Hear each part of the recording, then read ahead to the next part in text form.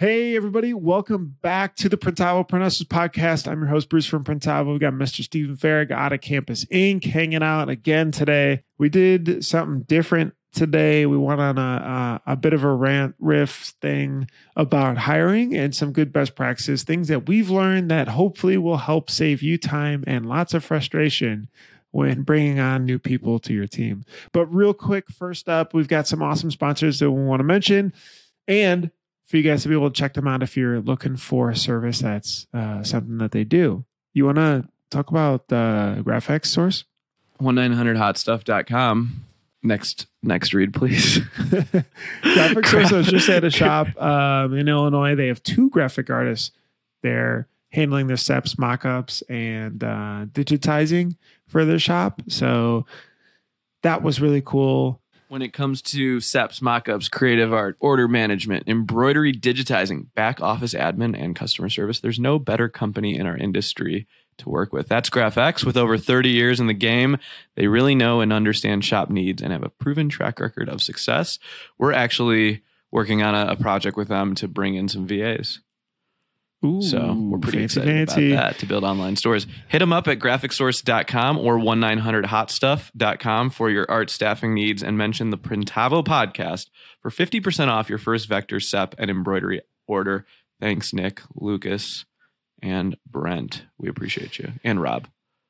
You shouldn't be spending all day cleaning dirty screens. EasyWay's line of environmentally conscious chemicals will get the job done faster, more efficiently, and cost you a fraction. Will cost you a fraction of the cost per screen. That always gets me. And I know they were like, say it however you want, but I like trying to hit it. Fair. Can you name your 701 842 Alex Alan? We appreciate you. Thanks, EasyWay. You guys are awesome. Bruce, do you have a Multicraft daddy in your life? Not yet. Multicraft_daddy. If you don't follow him, go follow him. How many followers does he have? I don't even know anymore. But if you need ink supplies or a daddy, Multicraft Screen Printing and Digital Supplies for over 50 years has been providing you with top brands at competitive prices. Mention the Printavo podcast and receive an extra 10% off your first order. Thanks for the team at Multicraft. They hook it up with that Monarch ink. We appreciate you. Boom. And before we forgot to mention, just mention Printavo Pod to Graphic Source too, and there's also 50% off your order. I said that already, Bruce. Oops. Supercolor. You weren't listening. Supercolor. Just had lunch with the Supercolor gang, actually. Bruce, I feel like you have lunch with them every week. I just may. I try to get lunch with random people to get off the laptop more and just like get out of my little bubble. They are expanding like crazy. They've got facilities in New Zealand, in Europe, in Atlanta, 2 in California, in Atlanta. They are the world's best heat transfer, made by screen printers for screen printers. They understand firsthand the pressures and expectations of a screen printing business, as that's where they came from. And so that's why they pride themselves on being super fast and super easy. They are awesome for helping your DTF/heat transfer side of your business excel. So make sure to use Printavo 15 to get 15% off your order. You know, as we're getting into cold season, we start getting really nice jackets, and I get really scared. We have these transfers that we like to use on them. But last year, like, we were heat pressing Supercolor on North Faces. And so when it comes to doing your cold weather stuff, Supercolor is banging. We appreciate you guys. Thanks so much. That's dope. All right, let's jump on in. All right, no guest today. What happened to our guest? Good question. He just had an emergency family thing come up. But he still wants to join us. It's still a really good episode. So I had a really good question somebody wrote in that we could talk about. We'll dive into in a second around culture that I think could be a good riff as to how to help generate a good culture, especially for a small shop, limited budget. Like, what do you want to do? But before that, how have you been? How's the shop been? Well, I haven't been in the shop in a minute. I'm down in Champaign right now. Is that good? It's good. It's good. Bad? It's good. It's back to school. I feel like the summer flew by like way too fast. I'm a little nervous going into the fall. Why? Because it's so busy? Yeah, like it's basically balls to the wall until December when shipping stops. And we've made some really big changes over the summer on the sales side. And you know how you're always like, okay, sell first, produce second. Now we have to figure out how to produce it. I don't know. I never worry about production because you're always just like, oh, it's just going to get done. Oh, we'll figure out a way to get it done. Like, yeah, just sell the job. I'm just looking at last year and then looking at what we have on plate for this year. And I'm like, oh man, how are we going to do this all? Do you remember last year, Bruce, how we tried to install Ship Hero? I remember very vividly. I think we talked about it a couple times of just like, and it failed miserably. The install and the uninstall. Install and uninstall. We haven't reinstalled anything yet because we were over fourth quarter. So it was like, it's fine. But I thought you said you were outsourcing a lot of the fulfillment stuff. We're outsourcing the stuff that we hold in inventory. So, we run 10 of these Shopify stores nationally. Mm-hmm. A lot of them have what we call like core products. And then so those get put into a 3PL, you pay a fulfillment fee and they get shipped and it's like 2-day anywhere in the country. That's awesome. But can you say what partner you use for that? Yeah, we use Geodis, eLogistics. Geodis. Yeah. And we just like bit the bullet and we're like, you have to pay like a storage fee per day. And then you pay a fulfillment fee, like a picking fee. Mm-hmm. And I was calculating it out. And I'm like, if one of these stores does a couple $100,000, paying a couple grand in an extra fulfillment to make sure it like runs really well, I felt like was good. Like you're either going to, how people think, I'm going to go on a tangent here. I'm sorry. They're like, I'll just do it in house and I won't have to pay it. You're actually still paying it. You're just not. You're not actualizing it. You're not actually feeling it, but there's a price for every square foot in your shop. And there's a price for someone putting in a bag, even if it's you. And so I realized I wasn't saving money by keeping it in house, or I wasn't saving enough money. So I was like, okay, we got to outsource it. So that is part of the problem. But a lot of what we do is this like decorate on demand stuff. So all of these stores run limited releases throughout the year, like every month, in order to keep the stores revolving, right? So, we have this like store called the Sigma Chi store, and then every month there's like a limited release or something cool that we like push into it, and so we're running those all at the same time, and those are pick pack and like those are basically print on demand, and then we're building these new NIL platforms. And we think we know what we're doing, but the problem is we're going to customize every piece on the store. So like every single shirt is going to get a name and the number on the back. Mm-hmm. And so we have to figure out like, how do you do that at scale, right? So if we have like the Indiana basketball team and football team and soccer team, that's like, could be 200 athletes across 10 products. Is it all demand or on demand, or is that? Yeah, it's all on demand. We hold no inventory. Well, except for the organization stores, those are stored, those core products. Those core products are stored, except for the limited releases. And how are you determining though that, like how much to print of those core products into store and how long you keep them? We or were is it actually just forever. We were actually just talking about this yesterday. We were just talking about this. Second question before I forget, because I don't want to forget this. That cost of holding it and pick pack shipping it, do you like try to mark that up and charge the customer, or is that something you eat, or how does that work? You can charge, so like on Shopify, you can charge you can mark up your shipping and fulfillment. So you can charge like a handling fee. It's like $1.50, $2. You can add as a handling fee. So we try to break even on fulfillment. If we can break even on fulfillment, we're happy. And to your question, like how much do you hold in inventory? I've been like trying to learn about like demand planning and like how like bookstores work and how like retail stores work. Like I use this example, like, like a gas station's going to have M&Ms on the shelf no matter what. They're going to have every flavor of M&Ms, Snickers, Reese's, and then they wait for people to come in, right? That's like completely different than how we normally do things. And so there's like these things called like revenue cycles, like how quickly you turn over your inventory. There's a name for it. I don't know it. But that's what we're thinking. We're like, okay, if a store does, call it 100, I think that's 200 what grand. it is. I think it's called inventory turnover, isn't it? Yeah, like how quickly does your inventory turn over? Is it like every 30 Turnover days? rate. So then if it's every 30 days, how much do you put in inventory safely? And it's like part of your cost. And these designs are the same for the most part, though, right? So, because that may change though by if you've got a hot design and a slow one or whatever, so you can tell kind of every year. Yeah, I mean, we've got a couple of years of data now, so we know what does well and what doesn't do well. And like, it's the same as like running our own retail store. It's just online now. So we've got, but like the thing about it is I don't have anyone on my team that is like done inventory demand planning. If you're good at inventory demand planning and you're listening to this, please call me. I'm learning so much about it, but it's foreign to our industry, I don't know. Maybe we can ask Jared at Rockford how he does it. Everybody that we've had on has guessed, right?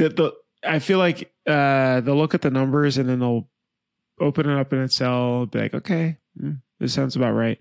My guess is that's how larger companies also do it, but they have so much more complexity and regions and international everything. So they have tools that create the data models that predict it as well. It's predictive analysis. I bet you like Kevin Oakley at Stoked On, they keep lots of blanks. So they have to know like what they're going to hold on their shelves. All right. We've got our next guest. Where you at? We've got our next guest. You talk a lot about the e-commerce side. Is that because the sort of, I'll call it old school way of ordering of people emailing in or, reorders or things like that is just okay, everything's fine there? Or is e-commerce the growth area and that's where the pain is as far as figuring it out? E-commerce is the growth area. Got it. So that's what you think about, that's what you focus on. Yeah. I mean, B2B orders, you can crush them in your sleep now, there's such like, no one even thinks about bulk ordering. Like we have such a dialed in process. I don't know the last time we had a big issue with bulk ordering, everything from purchasing to Graphics to SEPs to all that stuff. Super simple. Even online stores, like pre-order stores, we're really good at them because there's a defined like start and end, exactly how many you're going to need. It's when you start getting into that gray area of continuous ordering that it's just tough. Something that I'm fighting really hard. I hate DTG. I don't think the quality of it is good. And so I don't want to. You sold yours, right? Yeah, we sold ours. I just hate it. From subbing it out, you're saying, working with people. Yeah, I don't want to do a print on demand with DTGs. I just don't like it. I've never been wowed by it. And so I'm knee deep in DTF. That name needs to change.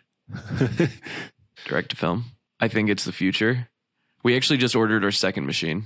Wow. Yeah. So that's the key to fulfilling on demand, it sounds like. Yeah. And how often are you doing that too? Because I remember that was such a big problem of stores. It was like everybody's starting to run stores great, but then customers' expectations is when I order, I'm getting some sort of shipping notification in a day or so, not in a week or 2 weeks when you're batching everything. Or have you been good on the flip side of just communicating that turnaround So time? we're trying to like cut it off right now. So we're trying to do this thing where we bring in the blanks and we use that blank across several stores. And we're able to fulfill it twice a week, basically. So we cut on Mondays, we cut on Wednesdays. So the blanks in-house? Thursdays. Like you store? Trying to keep some blanks in-house or at least like know what it is. So like, we're launching this store for Indiana. And so those core products are used across the same core products we use on the Sigma Chi store and the other ones. And then the transfers you just put on a shelf. You've already printed a bunch. Yeah, I mean, so the fronts are all the designs are the same, but like basically when the orders come in, we're able to gang what numbers need to get printed on the back. We print them on the DTF and then they meet the shirts. They get heat pressed and then they get put in a bag. We still have to figure out that part. So the real key to making this work a lot better is the transfer? Well, we have a way to know exactly what transfer needs to get printed every day. Like we're able to gang orders. How? Magic. Printavo. Neil built a tool that does it. He's great. Okay. It's the print flow tool. Yeah, he's able to gang all the designs together, and we can order them in a really good way. It doesn't like gang print them per se, but we at least know exactly how many of what need to print. And then those all come out, and then those will meet the shirt. And basically, you can take a Printavo PO and know exactly when it needs to print for that batch of online store orders. My final question for you is that you pitched. I don't know if I'll mention. Oh, it's going to go live tomorrow. I'll say basically your revenue has essentially doubled this year. You're climbing very quickly. Obviously, you're spending a ton of time with investors and doing that to continue to grow fast. How is your involvement in the day-to-day changed? Like, has it forced you out of the day-to-day? Do you feel like you're still doing like, what is all of that like? My day-to-day on the production floor is very minimal. Because that was, I mean, I think if we rewind, maybe Chris could find a clip. This would be hard though. It was Hurricane Farag maybe a year ago. And it was like, you love the production stuff. It's just like, I love the product stuff, right? And I want to get into the code and do it, but I cause problems, doing that for the team and their process. I need to step back into production. Oh, okay. We're currently interviewing like pretty intense ops managers, and like people that have run like really intense manufacturing facilities, because it's just above my grade of what I'm able to do. So we've actually been interviewing a bunch for that role, because I need to get someone in there that's senior. What's a range? Is that like $100K type of job? No, a little bit less than that. Okay, I mean it's still expensive. But somebody who's ran seasoned some sort of manufacturing something or other. Or yeah, operationals. And actually, when I interview an ops manager, I ask them about process building. Mm-hmm. That's like my most like I'm just like, tell me about like. Show me your process building skills, because it's less about like them being a doer and them being like a creator of like of super organized, like being super organized. And I had an ops manager that was a yes man, and they could say they were going to do it. You'd be like, yeah. And then I'd be like, okay, like, where's that spreadsheet? And I'd look at it and it was like garbage. I'm like, that's what you're using? Like, or they'd write everything down with pencil and paper. And so this ops manager, like a couple ops managers we've been interviewing, someone's like, yeah, like I had to train people how to change light bulbs. So I made videos on it. I'm like, wait a second. If we only had videos everywhere in the shop to train people how to do things, that would be great. So anyways, my time is limited, and I'm trying to spend it more on like developing our product of this new NIL crap that we're doing. And it's fun, but it's super challenging. Like we're building new e-commerce tools like that. So yeah, I don't have a good answer for you. What do you spend your day doing, Bruce? We have hired almost all managers in all departments. So sales has a good manager, success has a good manager, marketing, support. So I'm helping to do this kind of stuff, which I still like doing. Shop tour stuff. There's some cool content that I want to try and do and see if other people find helpful. And then really product stuff. Like yesterday, we went to 2 shops, and the team is learning more about search as we have to redo some infrastructure stuff, and then check in and check out, and some of these things that I'm just helping to show so that they know how it works so they can improve it. But yeah, I feel like if I can guide it on that end with the product stuff, then do you feel weird that you're not as in the weeds anymore? I for sure did for a while, but no, not at this point. I'd say it's definitely more of a relief to not go from 40,000 feet down to 2,000 feet and back up like 18 times a day. But I do think though, like it's interesting, right? So with the acquisition and everything, they've really invested to be able to professionalize the business. And that was something that we wanted to do right before COVID started. I was, days away from signing a 5-year lease for $8,000 a An month. office. Yeah, was it 4,000 square feet? Yeah, it was like 3,800 square feet, something like that. It had all the furniture and everything because we were just about to start going on a hiring rampage. I was like, okay, I could see where we got to go. I can see where the products got to go. I can see where the teams are got to go. I know who we got to hire, and this is our path to call it 10 million, right? And so, obviously, COVID threw that plan off with a lot of folks' plans, but then that's sort of where we've picked up off and said, all right, cool. Now let's start to execute on that. Like, let's professionalize the business. Let's get like really good leadership in, which is awesome. It's just very expensive. And so it's hard to like really make that commitment. So you tend to like dip your toe in, right? You have like, maybe just a sales manager, right? And they manage maybe 2 teams, sales and success or something, or account management. Or, there's maybe marketing and support may share a manager, something like that, right? But now it's like, okay, adding all of these professional roles, like you talk about the operations guy, right? How can you get somebody with 6-8 years experience in those different roles? And that's hard, but yeah, they just finished that up this month. So that's actually really cool to see from a company growth perspective, because I haven't been able to be a part of that. And that's hard and expensive. But when you get the right people in the right seats on the bus and the wheels start turning, that's when progress starts to move really quick. I think that's the next I think that's the next level up for sure, because of 2 things. Number one, you're not thinking about it as much, and you are only half-assed thinking about it anyway, right? It's like you can only think about so many things in the day, and everything gets chopped up into little 10% pieces. It's like 10% of this, 10% of this, 10% of this. And so that's the effort that goes in. So somebody is fully dedicated to it. And then second, somebody is actually responsible for it.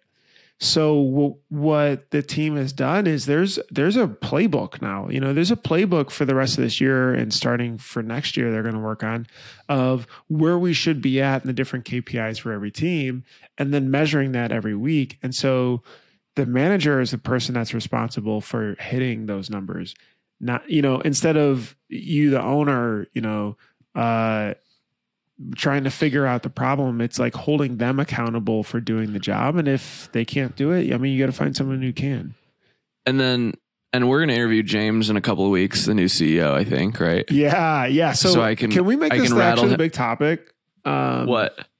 And maybe you've got some ideas too, but I want to professionalizing, because he's done this with a couple times with a couple businesses, is professionalizing the business. Like, how do you take it from sort of Bruce Printavo? Yeah, just like I think a shop is the same, right? It's just like this like bootstrapped like owner doing so much to really carry things forward to, I'll call it sustainable, where an owner doesn't have to be working super long hours to be able to do it. But of course, this does require a huge expense, a human capital investment, right?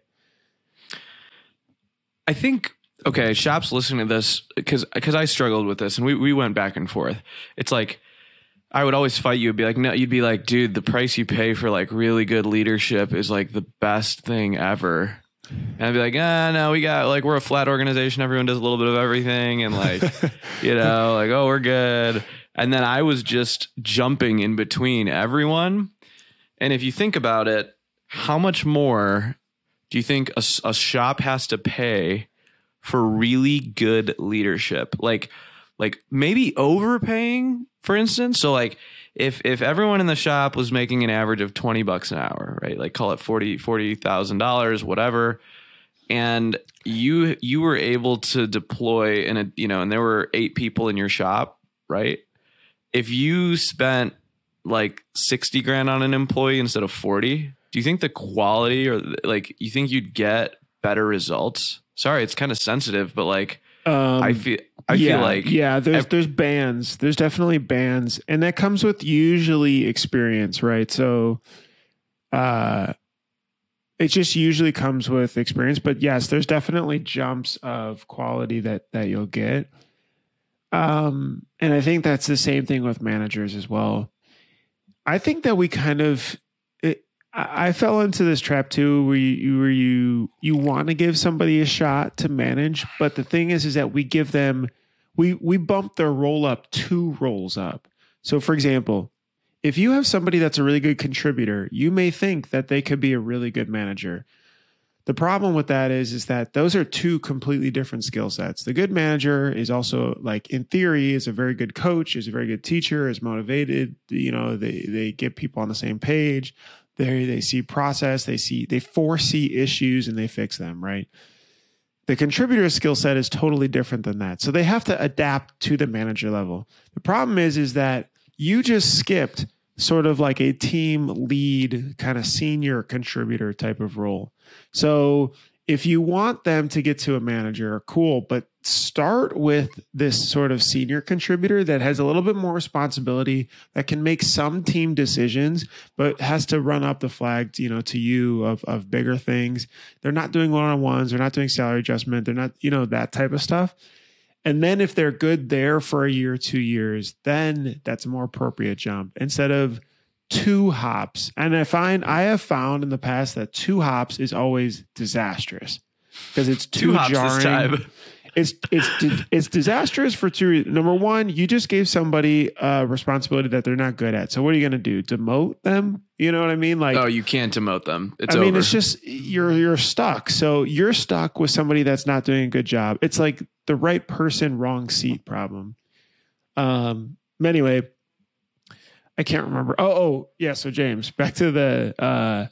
So he's done this sort of, I'll call it professionalization of a business to continue to allow it to grow, sort of CEO or owner independent for quite a few businesses. And so that'll be interesting. Isn't it crazy how much you learn from working alongside a professional CEO? Dude, I must say, candidly, over the last couple of months, I have learned a lot from being around some very sharp people.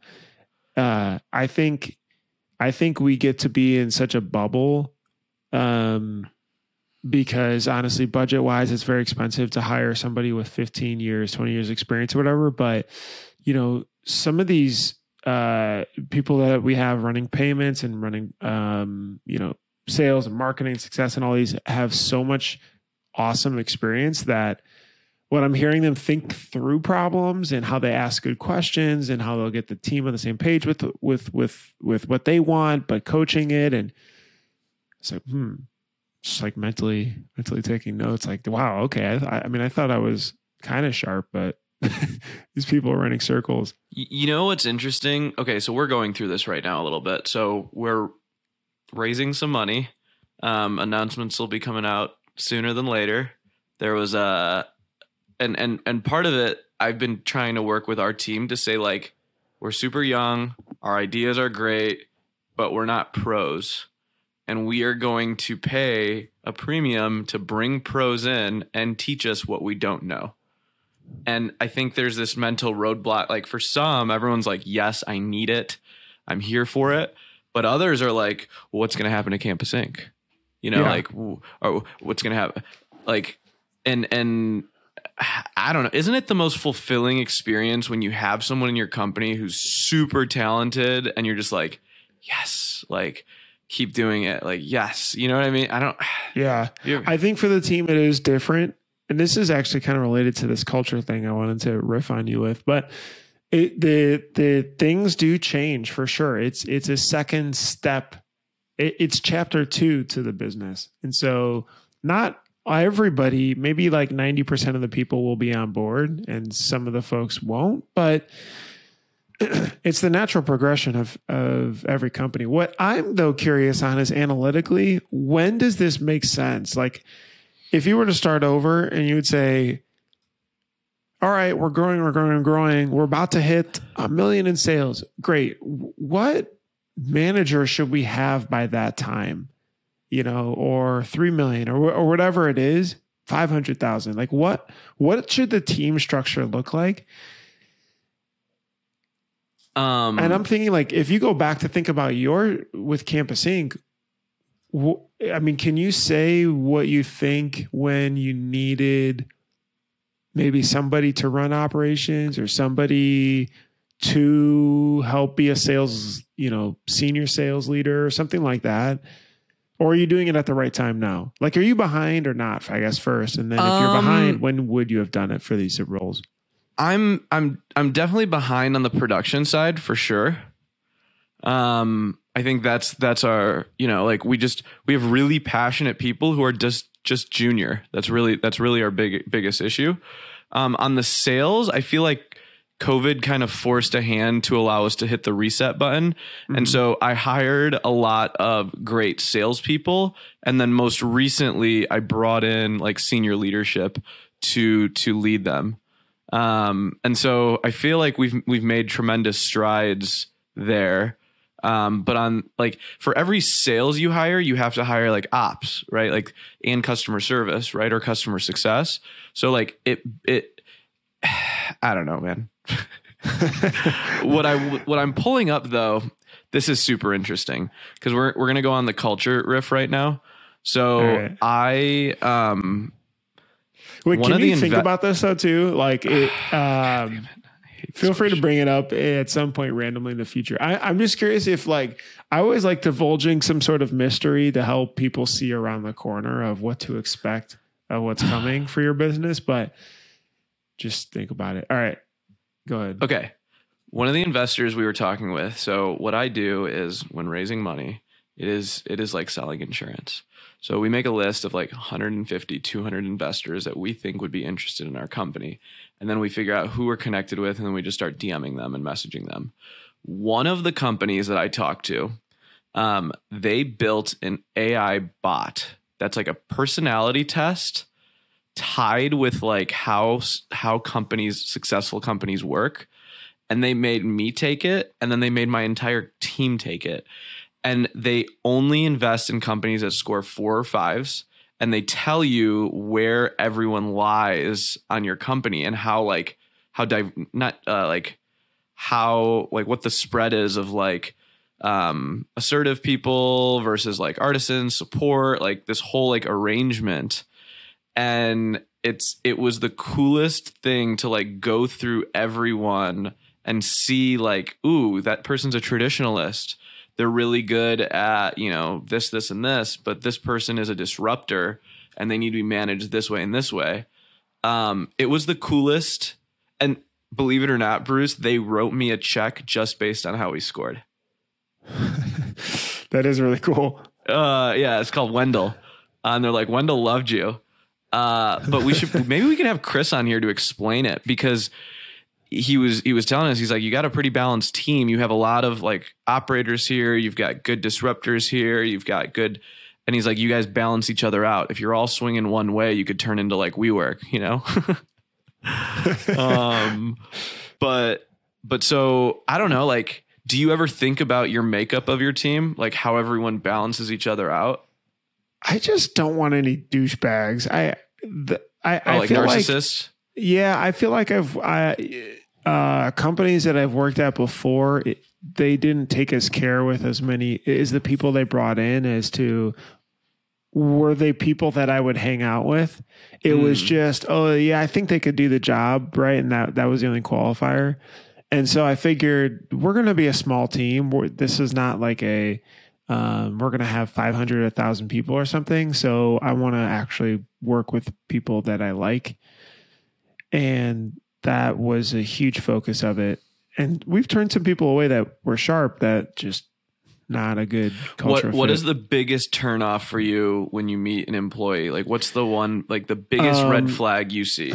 Yeah. So there's two things. There's one thing. So the first one is during the interview, we always do a project. So we do project-based interviews where it's literally based on the role. So if it's a sales role, you like pitch us whatever you've been doing at your current job, right?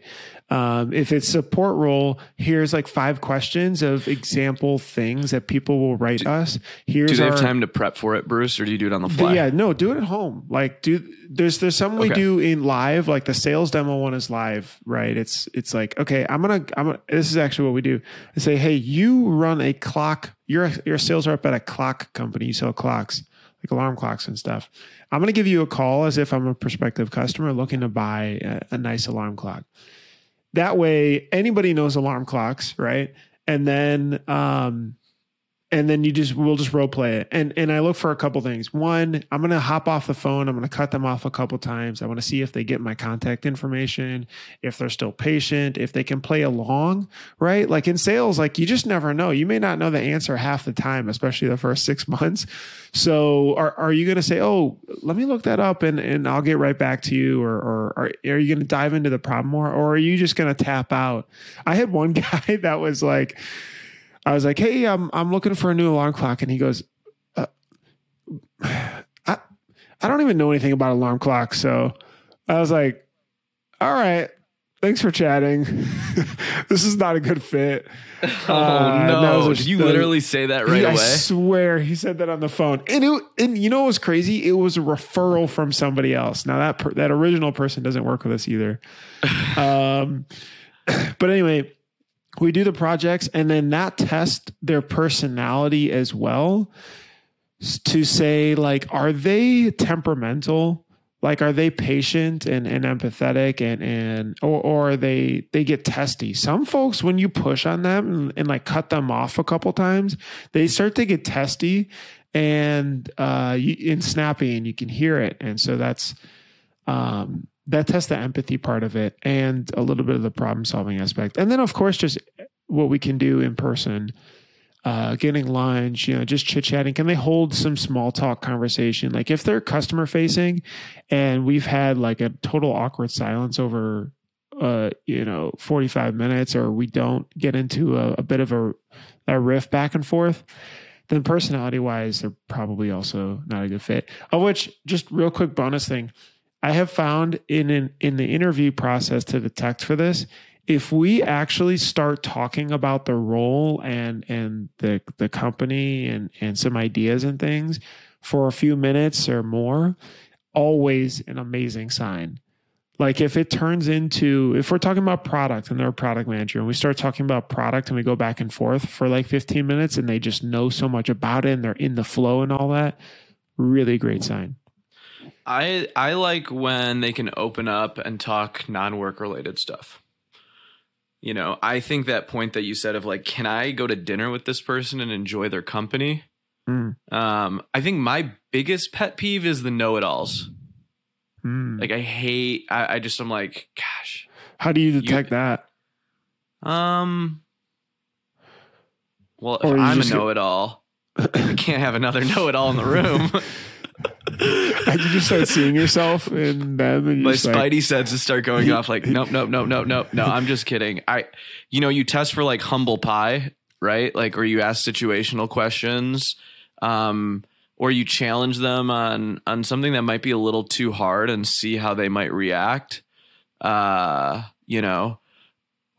they're like, yeah, I'm just a best learner and I want to master everything right away so that I can teach it to everyone. And it's like, I'd rather hear someone say like, I'm going to go ask someone on the floor to spend some time with me and I'm going to take notes from them and like learn from others and be a good listener rather than like, I'm going to just like know it all, or I like when they ask questions and it's a conversation rather than them just bragging about themselves. I don't know, like, can they stand up for themselves in the middle of an interview? And like, we have our athlete success manager. She asked me, she's like, can I ask you what books you like to read? And I'm like, I've never been asked that before. Like, I appreciate that, Question. I don't know.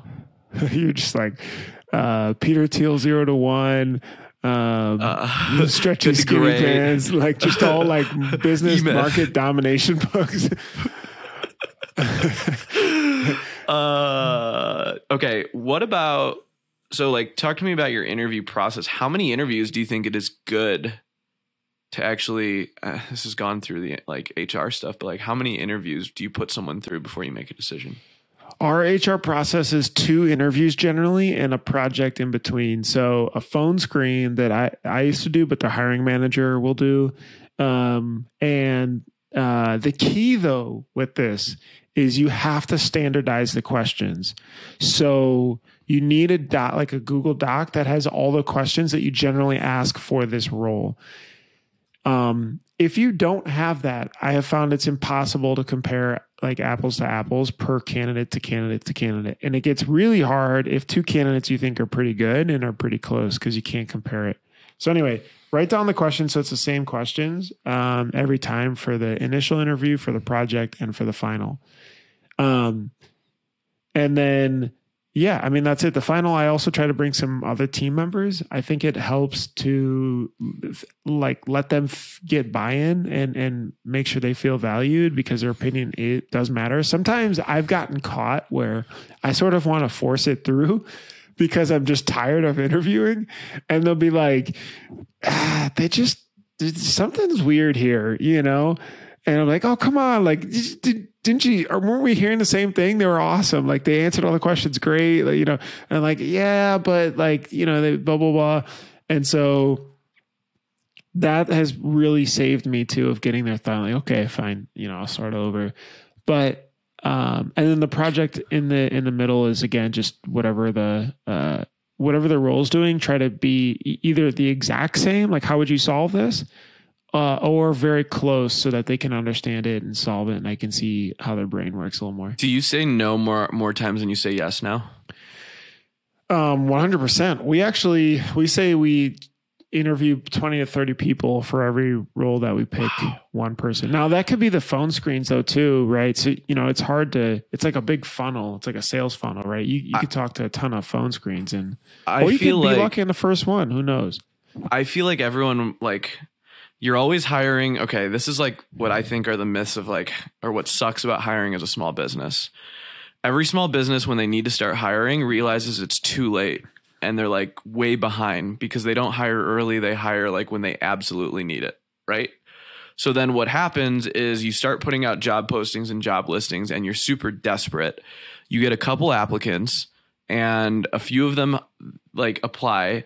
And then, you know, you're so desperate, you just push anyone through and you settle for someone, right? Instead of like, totally. Instead of doing an and the people that I've said no to, I've been like, well, let's just wait for one more. Let's just wait for one more. And then when that person comes, you're like, yes, that's the person, right? Yeah.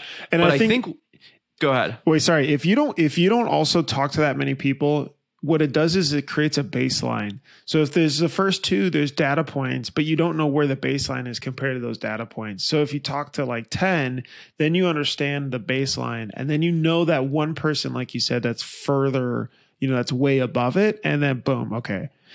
All right. Sorry. Yeah. And then you hire someone, you make a mistake, like a quick wit hiring decision, and they don't, you know, pan out. And then you're stuck in this cyclical cycle of hiring mediocre people, right? And it's like, how do you get out of that? Because you're so desperate. Like, I just need people. Like, I just need someone that can show up to work today.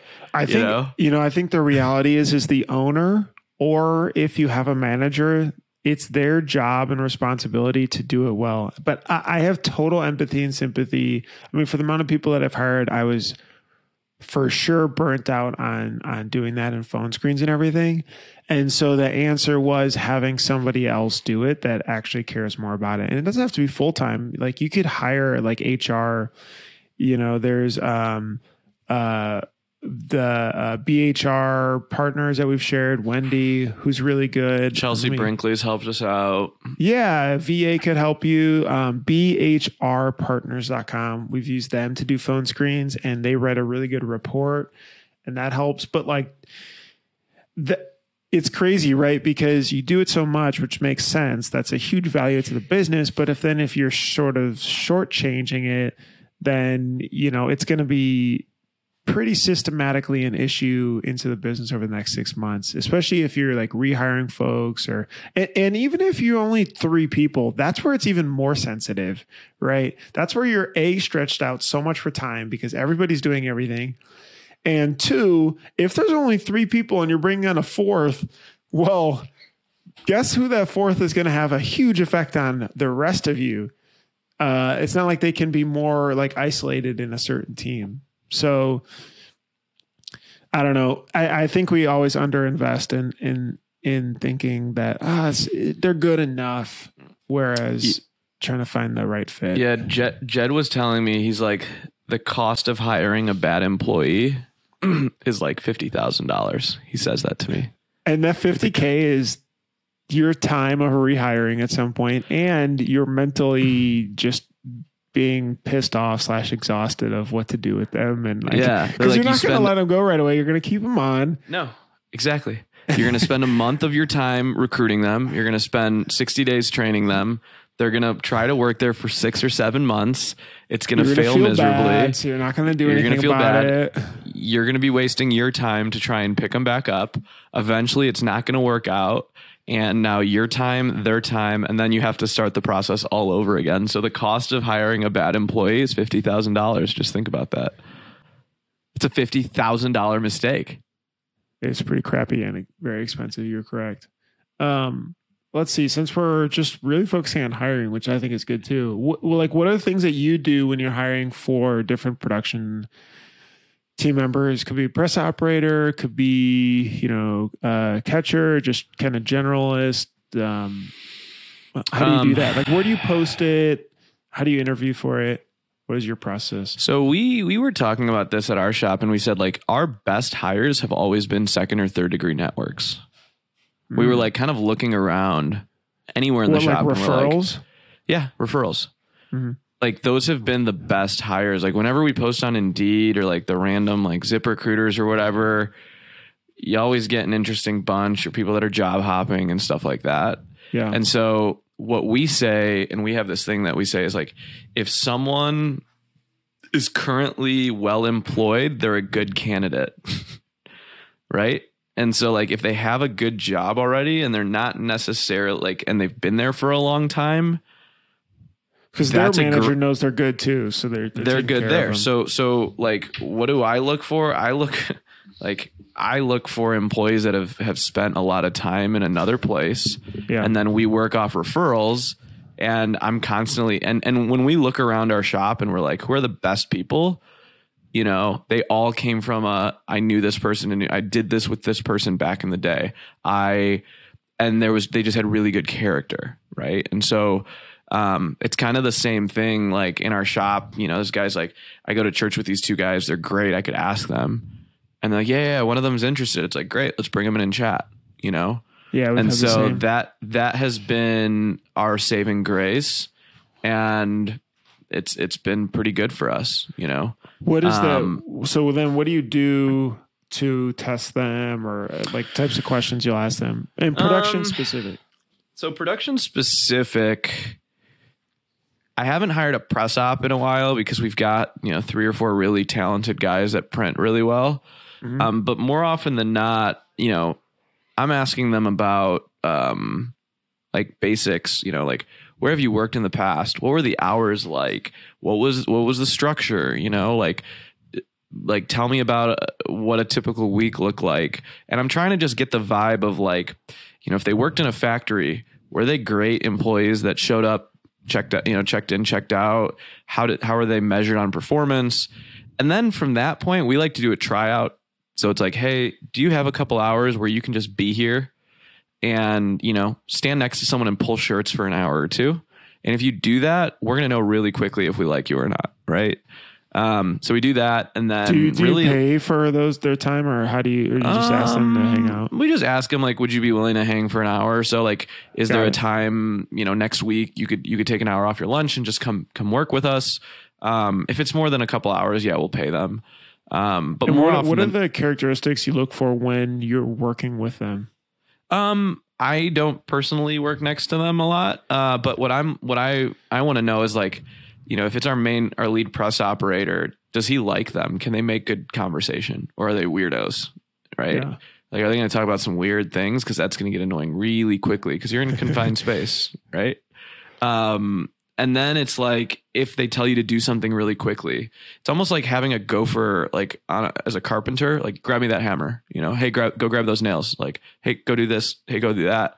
Are they like, are they very quick witted, you know, and they're able to like jump to it a little bit, you know?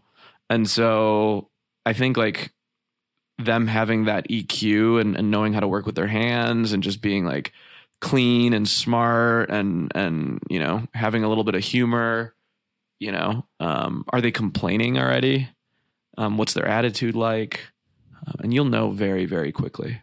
All right. I mean, I think that was pretty helpful. Do you think there's anything else people, let's say they're just getting started hiring their first few people, or even on their 10th or 20th or whatever, anything else you feel like you've learned to share? We can pay for coaches early. Well, like right. Consultants, coaches. Yeah. I mean, get them enrolled in something, because you are not going to, if it's your first time managing well, like if it's your first time, you will make tons of errors. So like, make sure you have a coach, your employees have a coach. You know, I just can't stress that enough. It is worth it. So like, think about it this way. If an employee is going to cost $50,000, whether you have them or lose them, you might as well invest in making sure they have the best possible training and experience. And if you can't provide that, it is your job to find that. There's such good people in our industry that can coach and help. Such like on the sales side, on the production side, it is worth it so much. Can't stress that enough. And there's, for folks that need that help, I can mention a couple. Ryan Kasperian, which Chris, you could drop his email down below. There's Kevin Baumgart at Set Sales on the sales side. That you drop that email below on account management and sales. Even the Printavo, like, professional services that you guys have.